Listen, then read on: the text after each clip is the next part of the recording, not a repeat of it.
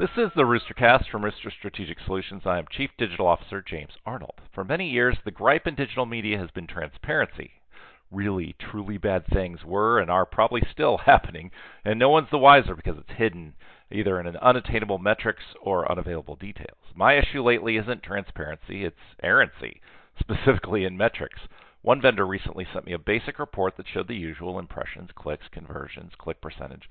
The conversions were actually higher than the clicks on a digital-only campaign, so there are lots of reasons this could happen. But the report or the note from the vendor didn't detail any of them. It just looked like it was broken. Another vendor recently shared deeper metrics in an automated report on a campaign and even compared the campaign against benchmarks for similar campaigns. Nice. Well, except the performance was terrible, embarrassing, awful, and the corresponding note didn't say anything, nothing. I appreciate transparency, I do. But that didn't mean you ignore when the transparency is shedding light on a serious problem, in both cases operational or set up on the vendor side. In an era of automation and transparency, I'd also encourage diligence and care. This is the Rooster Cast.